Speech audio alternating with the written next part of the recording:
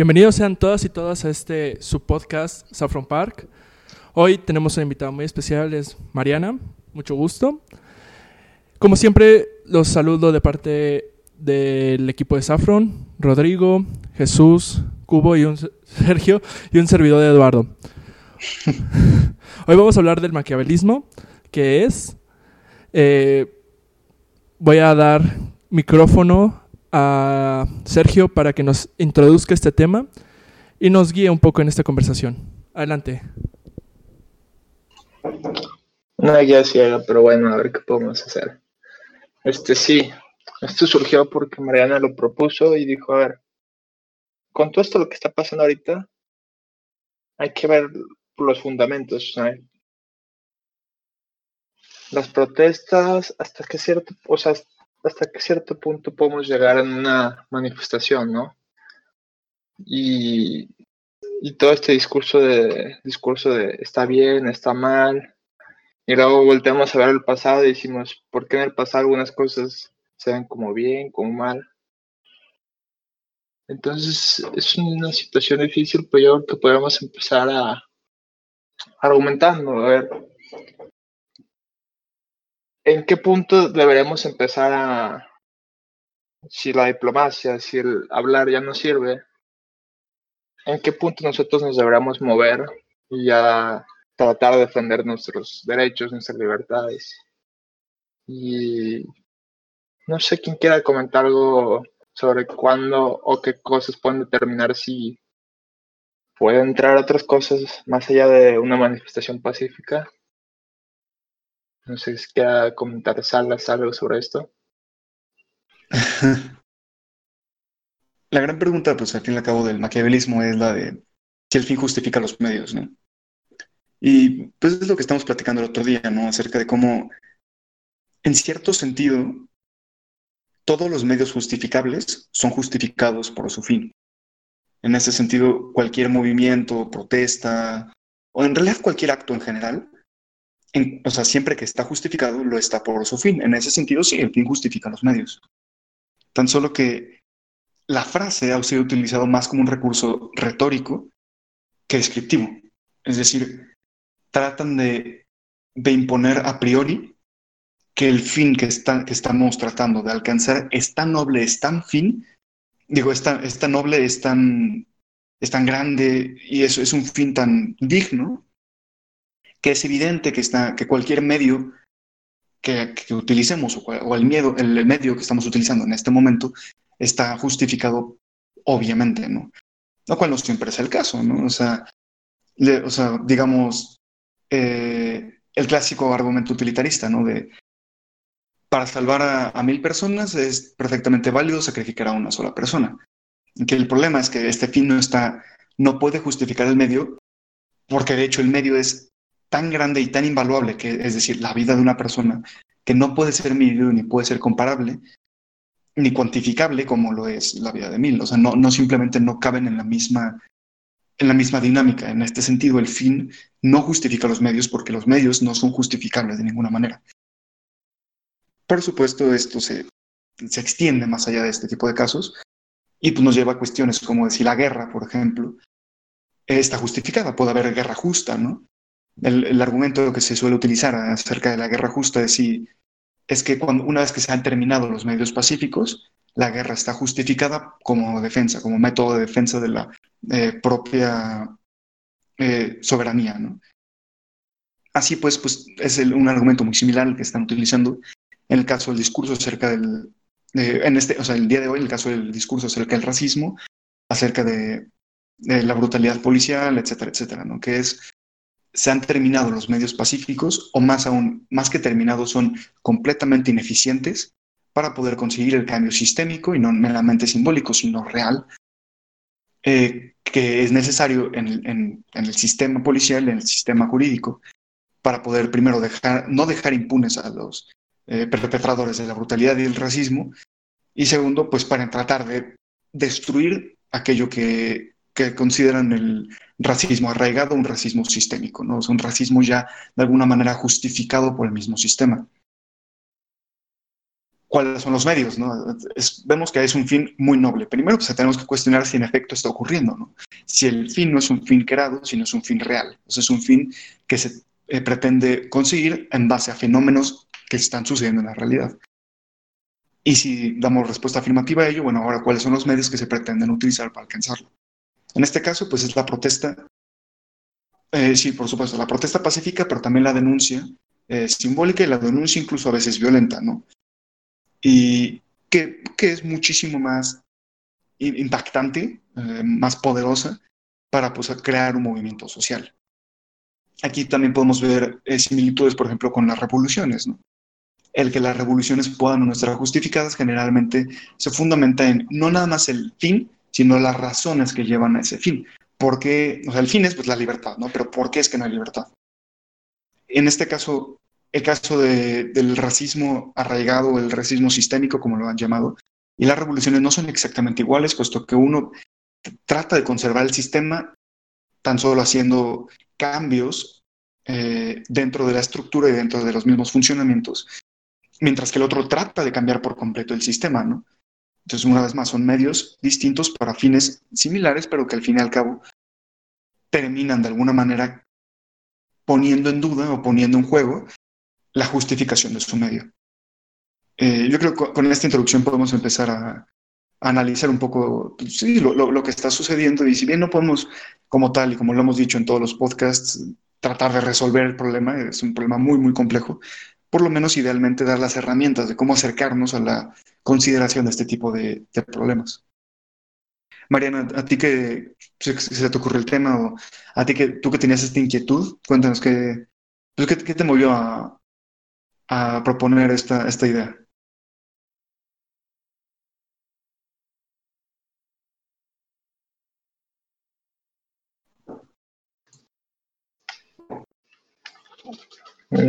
Se nos murió, creo. ¿O si lo escuchan ustedes? No, creo que se murió su Bien. conexión. Pues bueno, cuando se pueda recuperar que nos avise. No sé qué opina Jesús.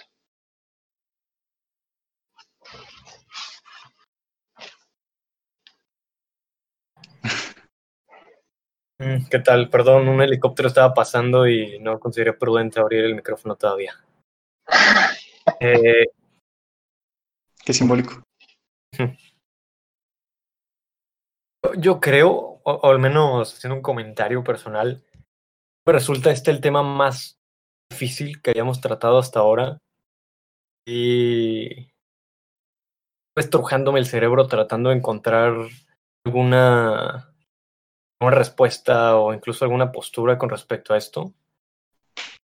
Y bueno, aunque no salió mucho, voy a hacer unos cuantos comentarios respecto a las preguntas y algunas ideas que surgieron.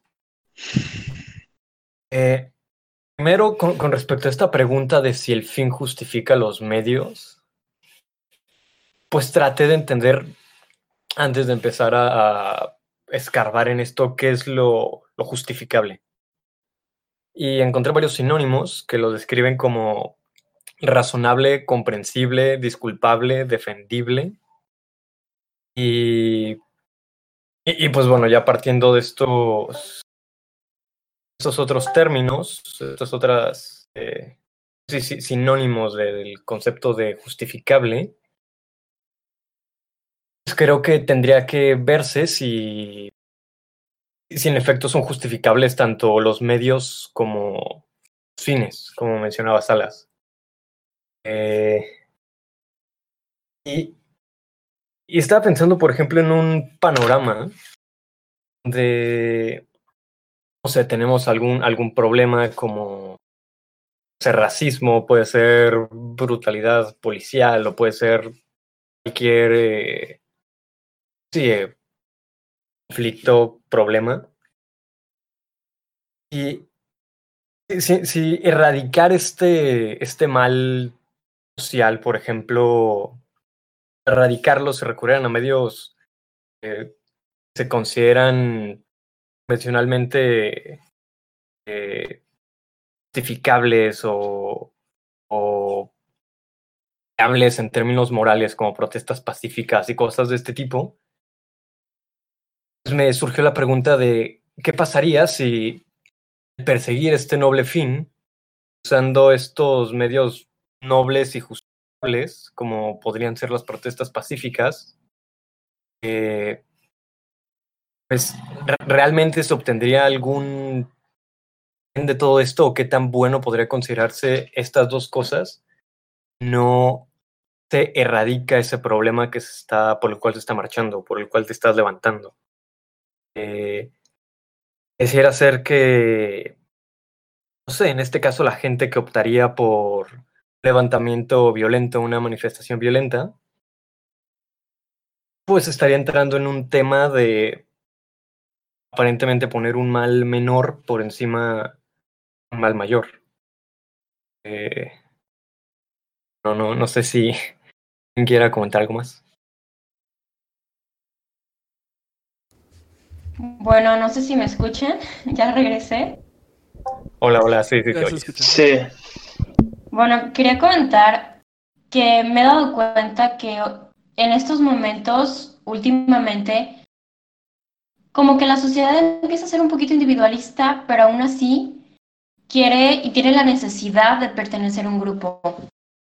Y en este aspecto, también he visto que muchas veces la cuestión ética, los valores, se vuelven suficientemente subjetivos como para no poder analizar pues lo que estás haciendo, ¿no?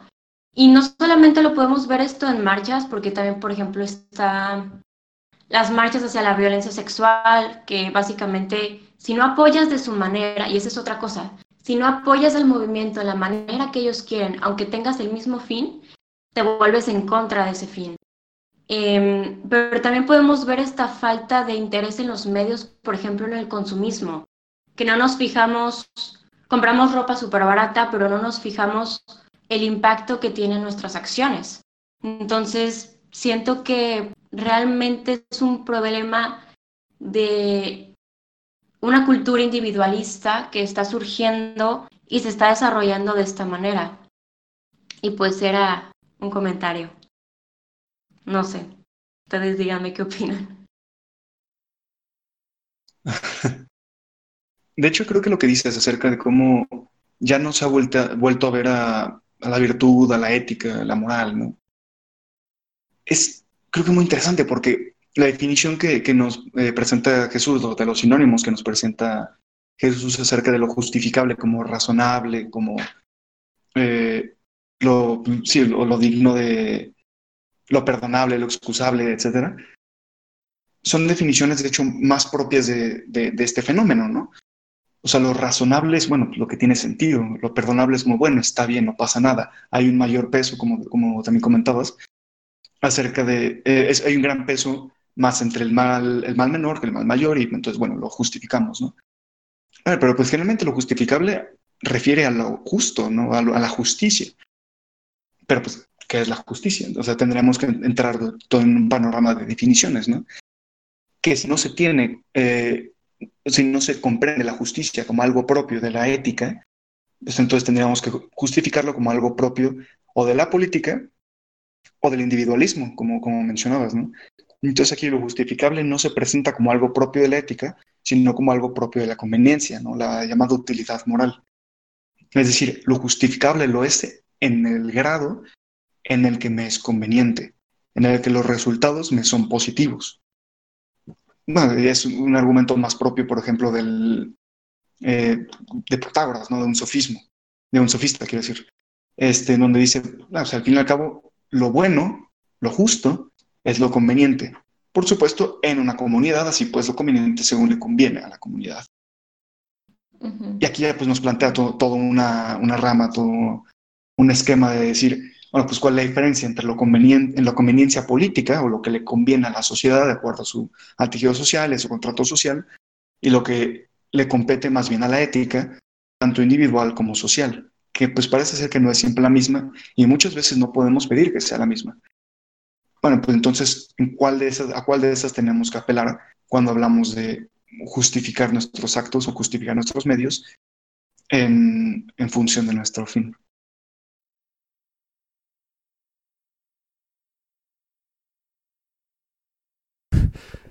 Yo aquí creo que hay una cosa muy interesante en tiempos modernos que ya con computarización y automatización de varios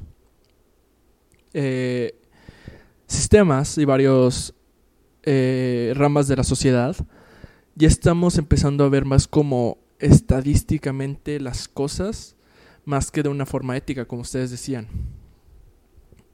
Se me hace curioso, por ejemplo, de repente hay un test que no me acuerdo ahorita cómo se llama, que están utilizándolo para los carros que se manejan solos, que están diciendo, oye, ¿qué crees que debería pasar si dos personas se te atraviesan? ¿A qué debería darle al coche? Entonces, tratar de ponerle un valor a la vida humana en términos computarizados y decir, mira, si a la computadora decirle, mira, si ves esta situación, vete por esta persona o choca el coche, ¿saben? Ya se está viendo en términos de estadísticos. Oigan, pues va a haber una guerra, pues ¿cuántos van a morir? ¿O cuál es el final de la guerra? ¿Qué nos conviene? ¿Por qué nos convendría ganarla? No es que hay recursos, petróleo, Estados Unidos, y lanza bombas nucleares allá, no pasa nada. Al cabo ya hay gente y la gente puede, y hay mucha gente en el mundo. Oye, pues no, o sea, sí, comprendo, la Segunda Guerra Mundial es un tema muy complicado. Es un tema que tenemos que ver con mucho detalle, probablemente en un podcast diferente. Pero personalmente yo creo que el fin no justifica los medios de ninguna manera. Voy a elaborar eso un poquito en un segmento distinto. Y pues nada. Ahorita quiero pasar la palabra a Jesús porque he platicado bastante con él al respecto. Ahorita que mencionas el tema de la bomba nuclear, ¿no? A ver, el utilitarismo como filosofía moral se ha propuesto esto, ¿no? El que todos los fenómenos son cuantificables y son medibles para poder ver cuál de ellos produce un mayor bien. Claro, la definición de bien cambia dependiendo del filósofo al que se lo preguntes, ¿no? Pero pues muchas veces es esto, es lo conveniente o al menos lo que le conviene a una persona o a una sociedad. En este sentido, pueden incluso cuantificar a las personas. Y son el tipo de dilemas en donde, que mencionabas, ¿no? O sea, si tienes que atropellar a una persona o a dos, pues ¿a cuál de las dos, no? Son hipótesis que tratan de cuantificar a la persona y volverlos en una estadística. Y al fin y al cabo los valúan. Y eso es problemático porque la persona es literalmente invaluable. O sea, son tan invaluables que no puedes meter en un esquema a 1 millón de personas y a una sola persona, porque ambos son invaluables. O sea, algebraicamente o aritméticamente podemos pensar, bueno, pues 1 millón es más que uno, así que pues ha de valer más. Pero así no funciona con las personas. En este sentido, cualquier fin que pretenda, o cualquier medio que pretenda salvar a un mayor número de personas sacrificando a otras cuantas, no puede ser justificado, al menos no por esos medios. El tema de la bomba nuclear se ha argumentado de esta manera, ¿no? Es que, bueno, dicen ellos, ¿no? El uso de la bomba nuclear ha evitado, o más bien, el uso de la bomba nuclear en Hiroshima y en Nagasaki evitó el enfrentamiento entre Estados Unidos y Japón en tierra japonesa, lo cual evitó la muerte de millones de personas y de los recursos económicos de Japón, ¿no? A ver, sí, claro, pero una vez más lo estás cuantificando. Por supuesto, una vez que estás en el hecho, que estás en el caso, cuando tienes que tomar una decisión de este tipo, es mucho más complicado. Y muchas veces, de hecho, o sea, el análisis hipotético es complejo, ¿no? Y es engañoso incluso, ¿no? El famoso problema del trolley problem, no sé cómo se llama en español, acerca de viene un tren y tienes que cambiar las vías del tren y pues tienes que decidir si atropella 5 personas o una persona, etcétera, ¿no? Y todas sus variaciones. O sea, son dilemas morales que tratan de, una vez más, como decías, cuantificar los fenómenos o en este caso cuantificar las personas, volverlos valuables cuando son por definición invaluables. Jesús, no sé si tengas algo que decir sobre este tema.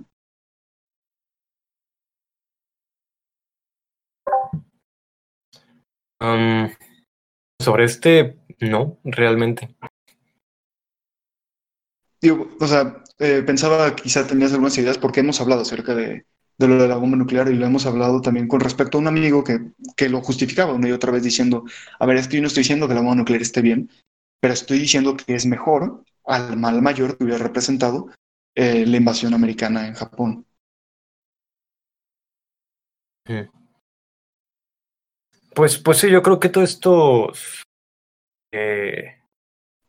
escenarios sí remiten bastante a lo que comentaba en mi punto hace rato, que en estos casos muchas veces parece que se intenta justificar un mal que es aparentemente menor, otro tipo de mal. Pues terminamos estando mal de todas maneras, así que no veo que se solucione nada. Claro, pero en este contexto, pues ellos no utilizan una categoría de mal como una categoría ética, sino como una categoría de utilidad. Utilidad, pues, entendido también, o sea, tendríamos que definirla, ¿no? Pero, o sea, para ellos lo malo sería o lo poco conveniente o lo inconveniente, o aquello que produzca lo contrario a un bien, entendido bien, como aquello que da provecho a la sociedad. En ese sentido dicen, bueno, la existencia de las personas es buena, pero no porque sea ontológicamente buena o éticamente buena, sino porque es provechosa para nuestra supervivencia. Claro, tiene toda una serie de argumentos en contra, ¿no? Pero esta es probablemente la gran lucha, porque mientras que unos están tratando el problema del mal, el problema del bien, en una categoría ética, otros la están tratando en una categoría de utilidad, que muchas veces no son compatibles, o al menos no en la cuestión de si el fin justifica los medios.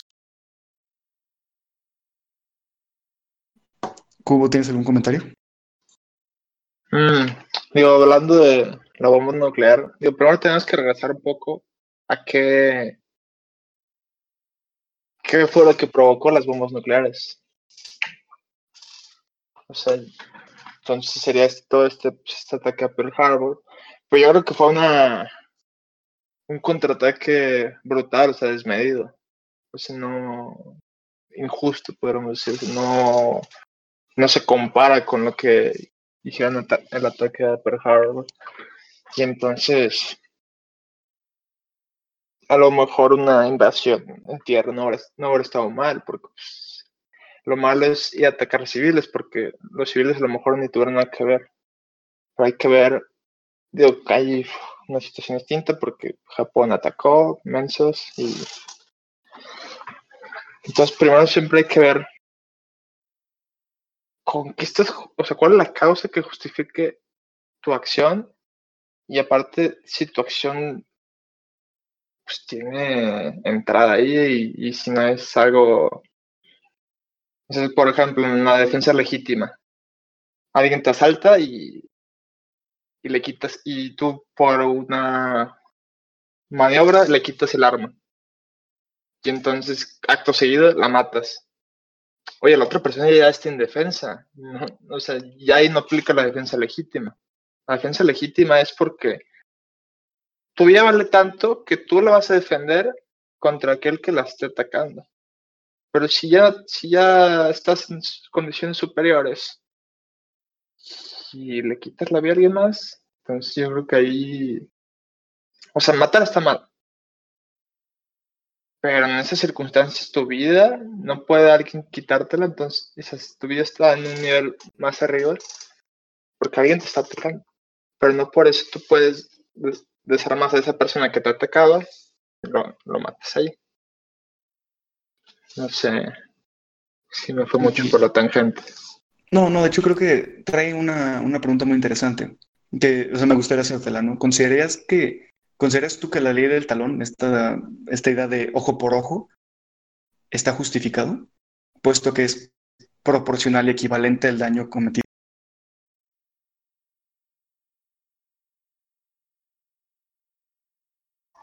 Te perdí un poco. La repito rápido, o sea, ¿creerías tú que la ley del talón, esta idea de ojo por ojo, es justificada porque o sea, se está devolviendo un daño equivalente y proporcional al daño que te han cometido. Oh, no. Me arrastra en curva. No. Para nada, o sea, es lo mismo de matas a alguien, entonces te tengo que matar, o sea, entonces te aplico pena de muerte. No, porque yo creo que nos volvemos parte del problema. O sea, puedes decir, es que él mató a alguien inocente y nosotros estamos matando a alguien que no es inocente. Y entonces, no, o sea, porque es una acción, o sea, es una acción que es mala, o sea, nunca va a dejarse mala. Aquí habría que analizar toda la situación de Estados Unidos para entrar en combate. Lo digo también porque volviendo al tema del racismo, uno de los, o sea, de las peticiones que se han hecho es el tema de las reparaciones, ¿no? El que por tantos años se haya ejecutado el tema del esclavismo y o sea, el racismo, la tortura, la discriminación, bueno, están pidiendo ahora una especie de reparaciones para poder compensar los daños recibidos. Por supuesto, estas reparaciones, y cabe destacarlo y cabe subrayarlo, no son equivalentes, o sea, no están pidiendo, vamos, ahora hay que esclavizar a los blancos, no, eso no es lo que están diciendo. No. Pero pues también entraría como, o sea, es un tema que tendríamos que poner en juego, qué tipo de reparaciones quieren, en base a qué tipo de daños y pues cómo podría lograrse, ¿no? O sea, para muchos esta reparación es monetaria, para otros simplemente es tan solo ideológica, ¿no? O sea, el que pues ahora se afirme sin temor a equivocarse que somos iguales, ¿no? Pero trae una serie de complejidades, ¿no? Especialmente porque viene con la idea de que hay una especie de herencia del mal, o sea que vas heredando el mal de tus antepasados, el mal cometido. Pero al mismo tiempo, pues lo contrario, el decir, no, yo soy impune porque yo no hice nada, yo no fui parte del problema, también es complejo porque tratas de lavarte las manos de una responsabilidad moral que tienes hoy, no por tu antepasado, pero de las que estás haciendo hoy. No sé, Edu o Mariana, ¿quieren comentar algo? Bueno, a mí me parece muy importante este punto. Y voy a regresar un poquito para contestarte esto. Voy a regresar un poquito a la ley de Talión, que es ojo por ojo. No me acuerdo quién complementó esta información, que decía, si es ojo por ojo, pues todo el mundo quedaría tuerto por alguna vez, en teoría, al final. Voy a seguir avanzando en este tema. Y claramente, lo que estábamos diciendo con penas de muerte es que básicamente, si lo piensan bien, voy a decirlo, el Estado, cuando aplica la pena de muerte, básicamente está legalizando que puede matar a alguien que consideran no apto para la sociedad. Y ha pasado en muchos problemas en muchas circunstancias, que al que asesinan, pues no es inocente. Y pues, ¿qué hacen? O sea, asesinaste a una persona, tú Estado, ¿y qué haces? Te lavas las manos, dices, ups, perdón, no era la persona indicada. Básicamente, para mí, la pena de muerte es un asesinato legalizado. Lo que yo opino. Y me acabo de olvidar el punto que me habías comentado. Totalmente. Yo también me olvidé un poco de lo que dijo Salas. Pero sí, o sea, lo que dices es algo irremediable, o sea. Es un acto tan definitivo que si lo llevas a cabo, no hay vuelta atrás. Y por eso hay que tener mucho cuidado. O sea, en la vida humana. O sea, sí, un asesinato, como dices, un asesinato es decir, pues me da igual tú, no sé si quieres tú hacer algo con tu vida, pero yo quiero algo tuyo, no sé. No sé qué, a ver si la internet de Mariana me deja comentar algo. ¿Me escuchan? Sí. Sí. Bien. Hay una película que me vino en mente platicando esto sobre el ojo por ojo, llamada Hasta el último hombre. No sé si la hayan visto, con Andrew Garfield. Sí, la conozco. ¿Sí?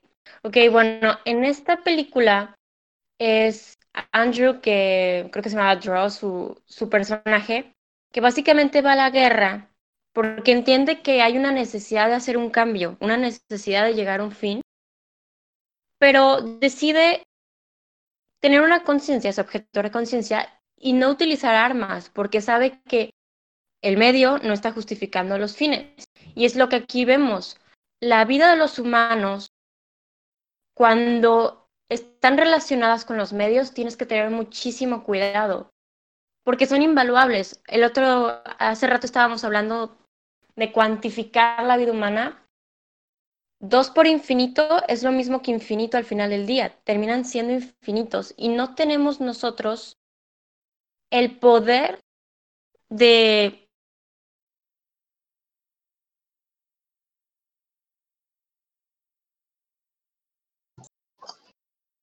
Ok, se perdió otra vez.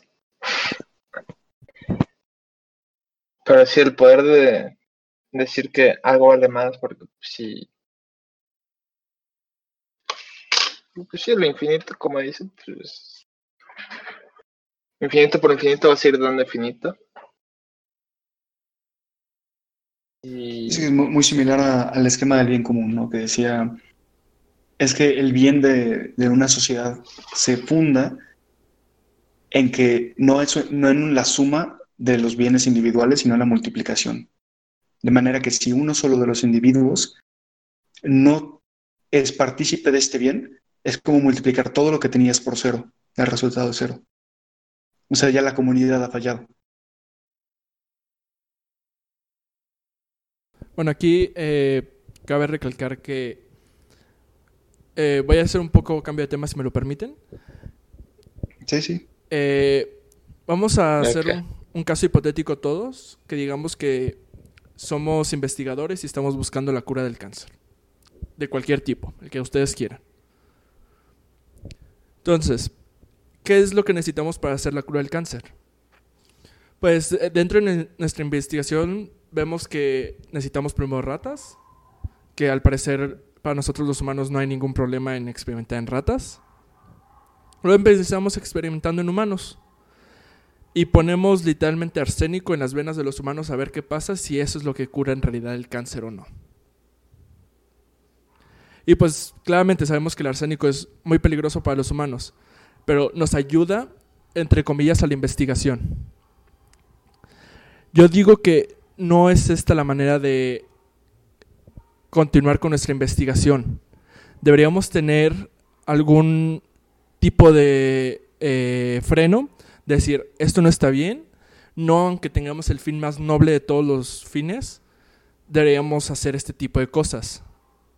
No sé si alguien tiene algo que comentar.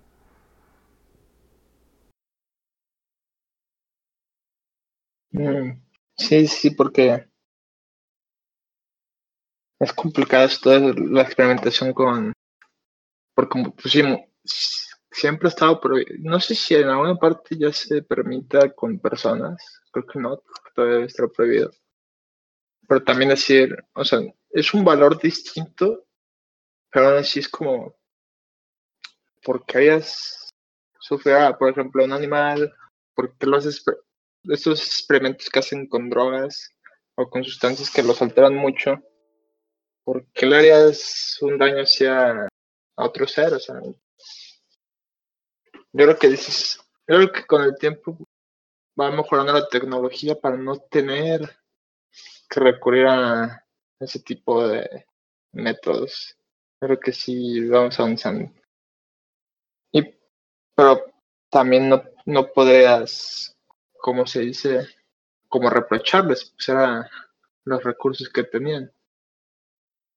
Que estén justificables, quién sabe. Es como, creo que leí el otro día, Galeano, creo que se llama, un médico griego, romano, no sé, que es un padre de muchas cosas, casi como el padre de la medicina antigua. Y pues él diseccionó muchos animales porque pues, estaba prohibido hacerlo con humanos.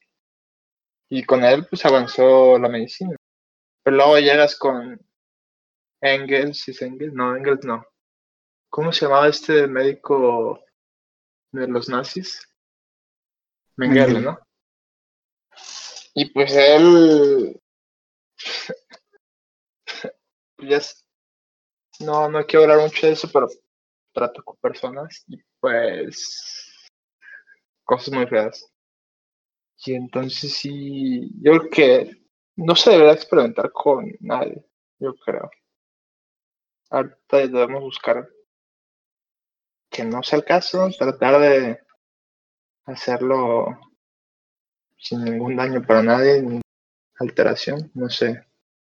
¿Qué opinas tú, Salas? Sí, es que a ver, el gran problema es que, por ejemplo, el tema de Mengele, realmente cuáles fueron los avances científicos que consiguió. O sea, las grandes cosas terribles que hizo en experimentación humana con gemelos y con todo lo demás, ¿qué produjo? Realmente nada. O sea, se ha tendido como a romantizar la experimentación humana en posa al avance científico, ¿no? Otra pieza dentro del mito del progreso.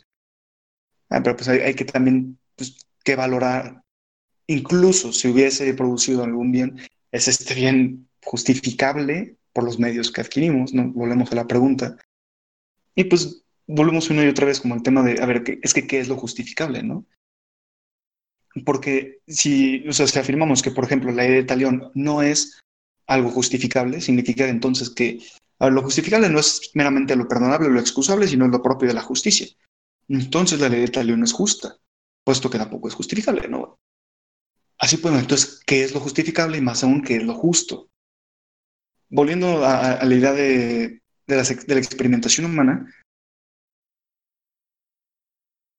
es que el tema es engañoso, porque ¿qué es experimentación? ¿No? Siempre tenemos que volver a la definición. A ver, digamos, por ejemplo, yo quiero encontrar la cura para el resfriado común y digamos que utilizo medicamentos ya más o menos probados para poder curar el resfriado común de una vez por todas, no vacunas para poder curar el resfriado común y que nunca vuelva a ocurrir. No, se han medido los daños, las posibilidades de daños colaterales y pues vemos que en red es muy, muy baja, pero sigue siendo un experimento porque no se ha probado. En ese sentido, pues parece ser que sí está justificado, porque el resultado, primero, el fin es noble, segundo, los medios están no solamente proporcionados a su fin, sino además no tienen la contingencia de producir un mal en lugar de un bien o un mal que pueda romper la dinámica de la justificación. En este sentido, el fin justifica los medios. Por eso afirmar que el fin no siempre, más bien, afirmar que el fin no justifica los medios, también está errado. Porque como decíamos, todos los medios, en cuanto justificados, están justificados por su fin. El tema es que, como también mencionábamos, muchas veces no están justificados y se utiliza esa frase para poder, para poder engañar o convencer de que ya lo está desde el principio y no hace falta pensarlo porque es obvio. Entonces, bueno, pues ¿qué es la justicia, no? ¿Cómo podemos encontrar lo justificable? Bueno, pues en la definición de justicia. Generalmente entendida como, pues lo que le toca a cada quien o darle a cada quien lo que merece. Bueno, en estas descripciones también estamos adjudicando un peso demasiado grande sobre la palabra merecer y sobre la idea de darle a cada quien lo que le corresponde, la correspondencia, ¿no? Otra vez, un peso muy grande. ¿No? Entonces, ¿cómo sabemos qué merece qué cosa, o quién merece qué cosa, y cómo sabemos qué le corresponde a cada persona? Bueno, ya son temas más complicados, pero pues si queremos encontrar la respuesta de en qué instancias el bien justifica los medios, pues parece que tenemos que entender esto, ¿no? O sea, tener que volver sobre la definición de justicia y tratar de comprenderla.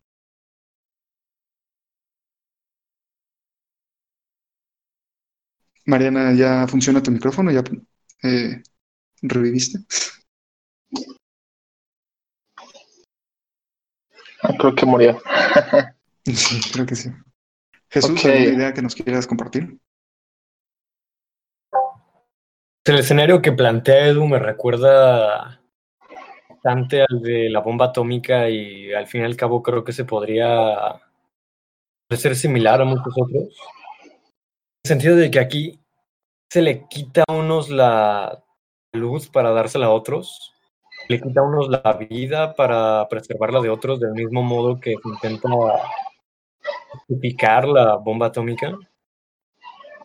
Pues, no sé, creo que al fin y al cabo una forma de entender este problema podría ser lo que proponía Salas, esta dinámica del bien común donde a las personas no se les ve como números, sino como individuos llenos de dignidad inmesurable. Por lo tanto, si uno carece de eso que disfrutan los demás, pues de alguna forma se estaría fallando en ese propósito. Que sí, en general creo que no es justificable en este ni en ninguna otra situación similar despojar a unos de una cosa para dárselos a otros. Aunque también, o sea, se levanta la cuestión de qué pasa cuando o sea, no, ya estamos hablando del tema de la propiedad, ¿no? La propiedad no necesariamente física, pero puede ser. Supongamos ahora el caso de la propiedad física. ¿Qué pasa, por ejemplo, con los multimillonarios? En donde han adquirido por X o Y medios tantos bienes que ya no hay suficientes para los demás, o al menos no suficientes para mantener una vida digna en los demás, ¿no? Una vida física, no una vida anímica ni moral. Una vida física, ¿no? O sea, en este caso, lo que han argumentado, por ejemplo, del socialismo es, no, es que es moralmente adecuado el quitarle esos bienes para poder distribuirlos o redistribuirlos para que sea más justo, haya más equidad, tengan cada quien una parte de estos bienes, ¿no?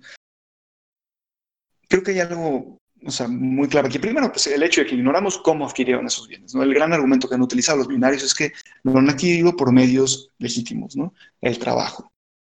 Ahora, si este es el caso, bueno, está puesto en duda, porque realmente qué tan legítimo puede ser el que consigues tanto dinero, incluso si es por trabajo, incluso si es por por medios legítimos. Y bueno, segundo, el que si es un argumento real, ¿no? O sea, los bienes son limitados. Tan solo hay suficiente tanto para cada persona. Y si uno lo acumula de más, pues digamos que ya no hay forma en el que otros tengan acceso a él. Aunque también el argumento que han utilizado, por ejemplo, los liberales es también bastante razonable. El decir, bueno, pero como que pretendes literalmente arrebatarme estos bienes, pretendes abusar de mi libertad a adquirir bienes, a la propiedad privada. O sea, ahí ya se encuentra otro problema moral. Una vez más, la cuestión de si está justificado. Tanto el uno como el otro, ¿no? Bueno, perdón. Aquí podemos argumentar cosas, por ejemplo, vamos a decir el gran primo del comunismo, que es el socialismo, que pues si no le agradabas al que estaba arriba, te echaba a una isla en Siberia y a ver cómo le hacías.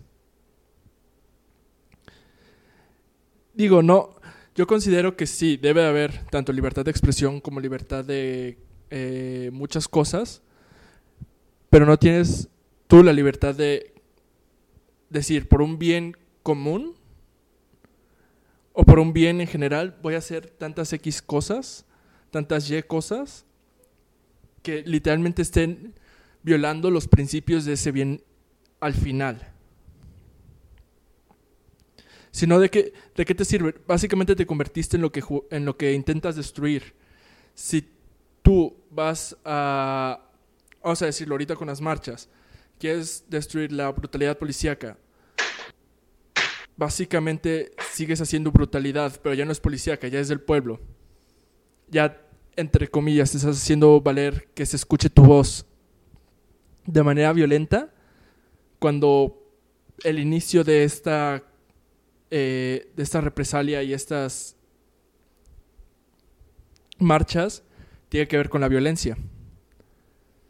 Si no, ¿en qué punto llegamos? Si no estás, como decía Mariana, si no estás si no estás conmigo, eres el enemigo. oye, pues yo quiero hacer una marcha pacífica sin romper nada, me gustaría que ninguno en la marcha rompiera algo. Y lo vi ayer en Reddit, que básicamente varias personas de color en una de sus protestas estaban destruyendo un centro comercial. Llegó otra persona intentando detenerlos y entre todos casi lo golpean porque no estaba con ellos. Sino, ¿de qué te sirve hacer estas marchas y hacer estos movimientos si no quieres, si lo que estás buscando literalmente es destruir? Y aquí cabe resaltar que, por supuesto, puede haber gente infiltrada que nomás busca destruir, o gente que, pues, digamos que nomás le ama destruir cosas. Está perfecto. Aprovecharse. Exactamente. O sea, aprovecharse de la situación y decir, voy a destruir y, entre comillas, voy a ayudar a este movimiento.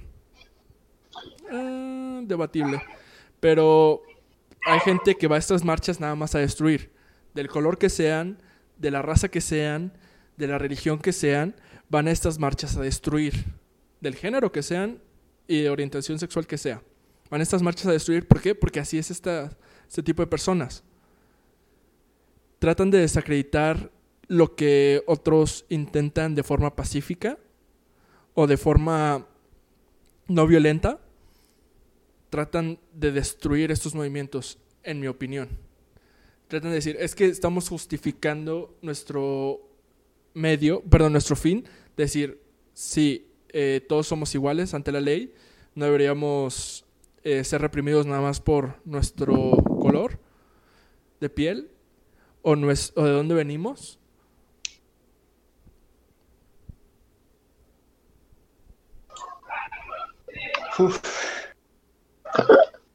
Sí, otro tema, y agarrando justo sobre lo que estás hablando, ¿no? Como en efecto hay personas que tan solo van a destruir, gente infiltrada, y gente que ha abusado de la protesta para sus razones, ¿no? Lo cual nos levanta otra pregunta. A ver, la protesta parece que tiene un fin muy noble, y eso creo que todo el mundo puede estar de acuerdo en ello. Los medios, en cuanto a, primero, protesta y denuncia, están bien. Protesta pacífica, definitivamente no hay problema, aunque en efecto tenga el problema de que pues, quizá no pueda conseguir la eficiencia o no puede conseguir ningún provecho realmente. No se puede lograr nada con eso, o parece ser el caso. Y luego pues, está el tema del vandalismo, ¿no? Que también tiene toda su serie de complejidades, aunque pues también tiene un peso simbólico mucho más fuerte que el mero plantarte delante del edificio de gobierno, ¿no? El problema aquí es cuando, si están quejándose de la brutalidad policial y para defenderse contra ello están ahora atacando policías, ya sea lastimándolos o matándolos, no estoy diciendo que es el caso, pero es siguiendo esta idea. En ese caso no podría estar justificada la marcha, porque en efecto estarían causando precisamente el mismo daño que están tratando de erradicar. Es decir, es la ley de talión, una vez más, porque están tratando de combatir fuego con fuego, y pues adivinen que eso es fuego. Entonces, eso no parece ser realmente la solución, ni lo es, en efecto, ¿no? Ahora que si esto es lo que está ocurriendo es otra cuestión. Y en el caso de que esté ocurriendo, en el caso de que se haya atacado a un policía o de que se hayan, de que hayan matado a alguno de estos individuos, necesariamente esto representaría el movimiento o representaría tan solo a un grupo de individuos o a algunas personas o a una que haya causado este tipo de agitaciones por su voluntad, por su libertad y lleve pues a todas las complejidades que esto significa.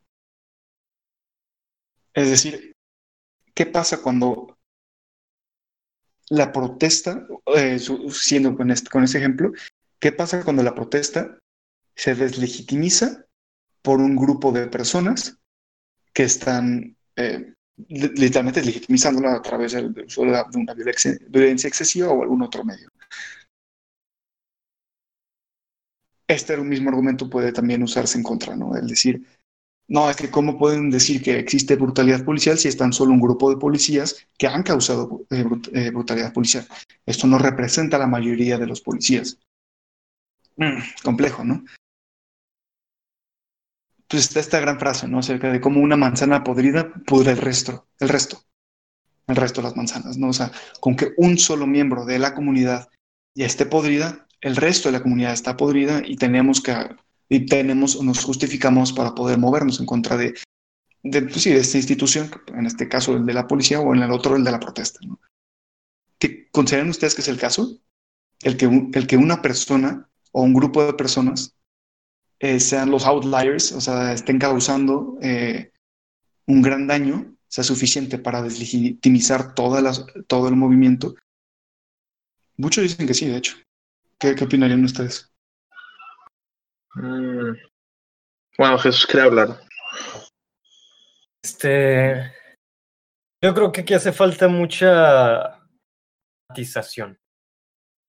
En el caso de que, pues bueno, lo que hemos estado viendo estos días, de que se ponen muy violentos las personas que denuncian este abuso policial y pues caen en estas contradicciones y lo que sea. Creo que aquí lo que se legitimiza, si es que se dice así, es la violencia, no tanto el derecho a manifestarse, ni mucho menos el fin que se está buscando, el problema que se quiere erradicar. Porque, digo, ignoro si sea el caso, pero pues, dada las lógicas actuales, creo que se podría llegar a pensar que un tipo de manifestación no legítima, un medio no legítimo puede llegar a creer que deslegitimiza también el fin que está buscando, pero pues, no realmente.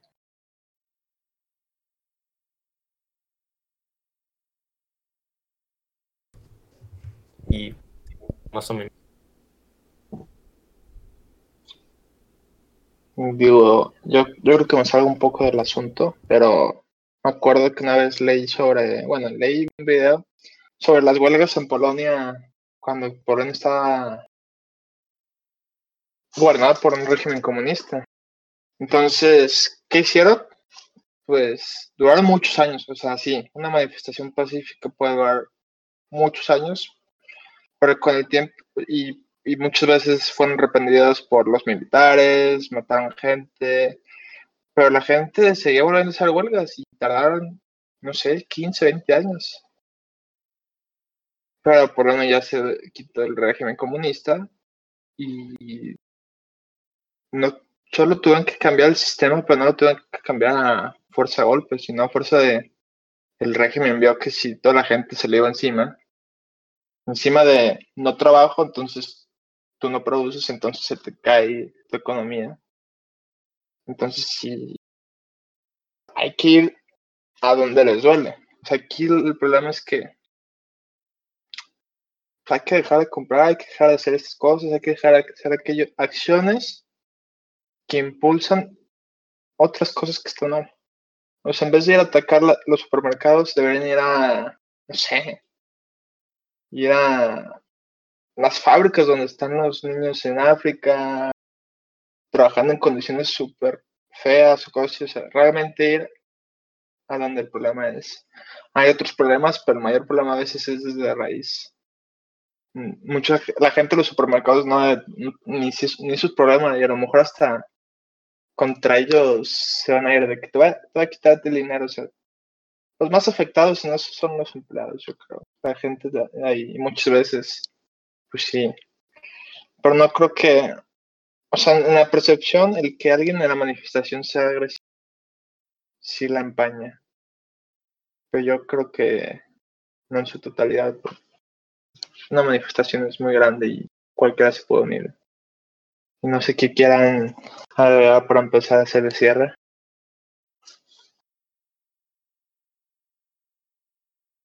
Mariana, no sé si ya logró reiniciar tu micrófono.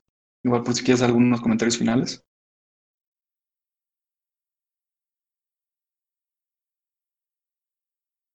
No, creo que no. Es que también dice que el audio se le va. Entonces a lo mejor tardan en escucharte y después cuando quiera activarlo a lo mejor no escucha. Pues ya cuando... A ver. ¿Me escuchas? Sí.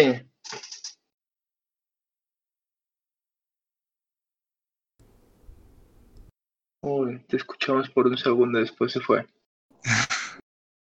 Ah, te tenemos que pagar un internet mejor. No sé, ustedes, Edu y Jesus.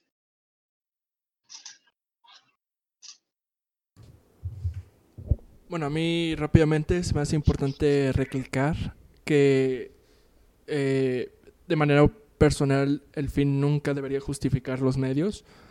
No deberías hacer cualquier cosa solo porque el fin sea noble.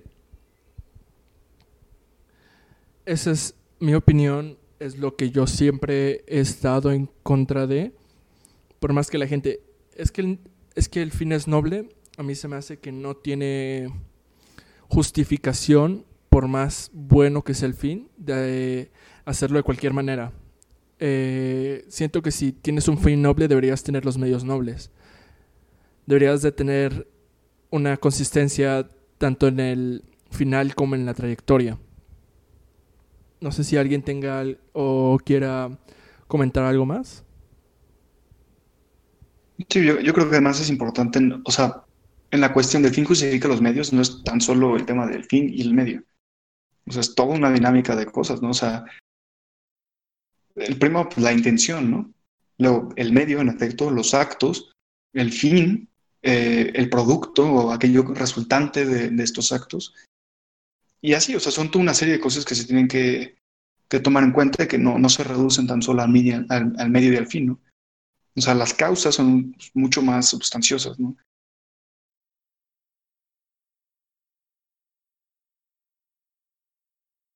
Jesús, ¿algo con lo que te gustaría cerrar? Pues yo creo que sí debería evitarse este tipo de pensamiento donde se trata de justificar un mal menor porque está evitando un mal mayor. Como pues los ejemplos que hemos mencionado ya, ¿no? La bomba atómica, experimentación en humanos. Que es un problema este pensamiento y es algo que debería erradicarse. No debería tratar de combatirse el fuego con fuego y pues simplemente creo que lo que debería buscarse es que sea más difícil, en efecto, pues debería procurarse atender el fin con medios pues sean también buenos, éticos y pues, justificables. Ambas partes, los medios como los fines. Claro, la idea al fin y al cabo es procurar el bien, antes que nada. O sea, no es evitar el mal, sino procurar el bien.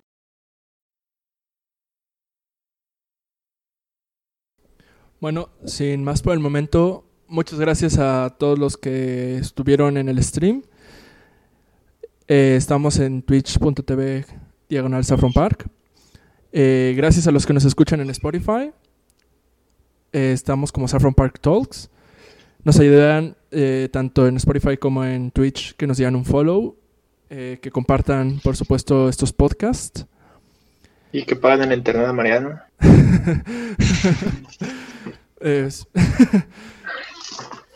Y nos vemos la siguiente semana. Nos vemos la siguiente semana. Muchas gracias. Y gracias a Mariana por estar en este podcast con nosotros. No es perfecto los problemas, la conectividad, tanto de los miembros como de Mariana. Estamos tratando de averiguar muchas cosas tanto en Twitch. Pero pues muchas gracias a nuestros seguidores y a las personas que nos escuchan y que pasen un buen rato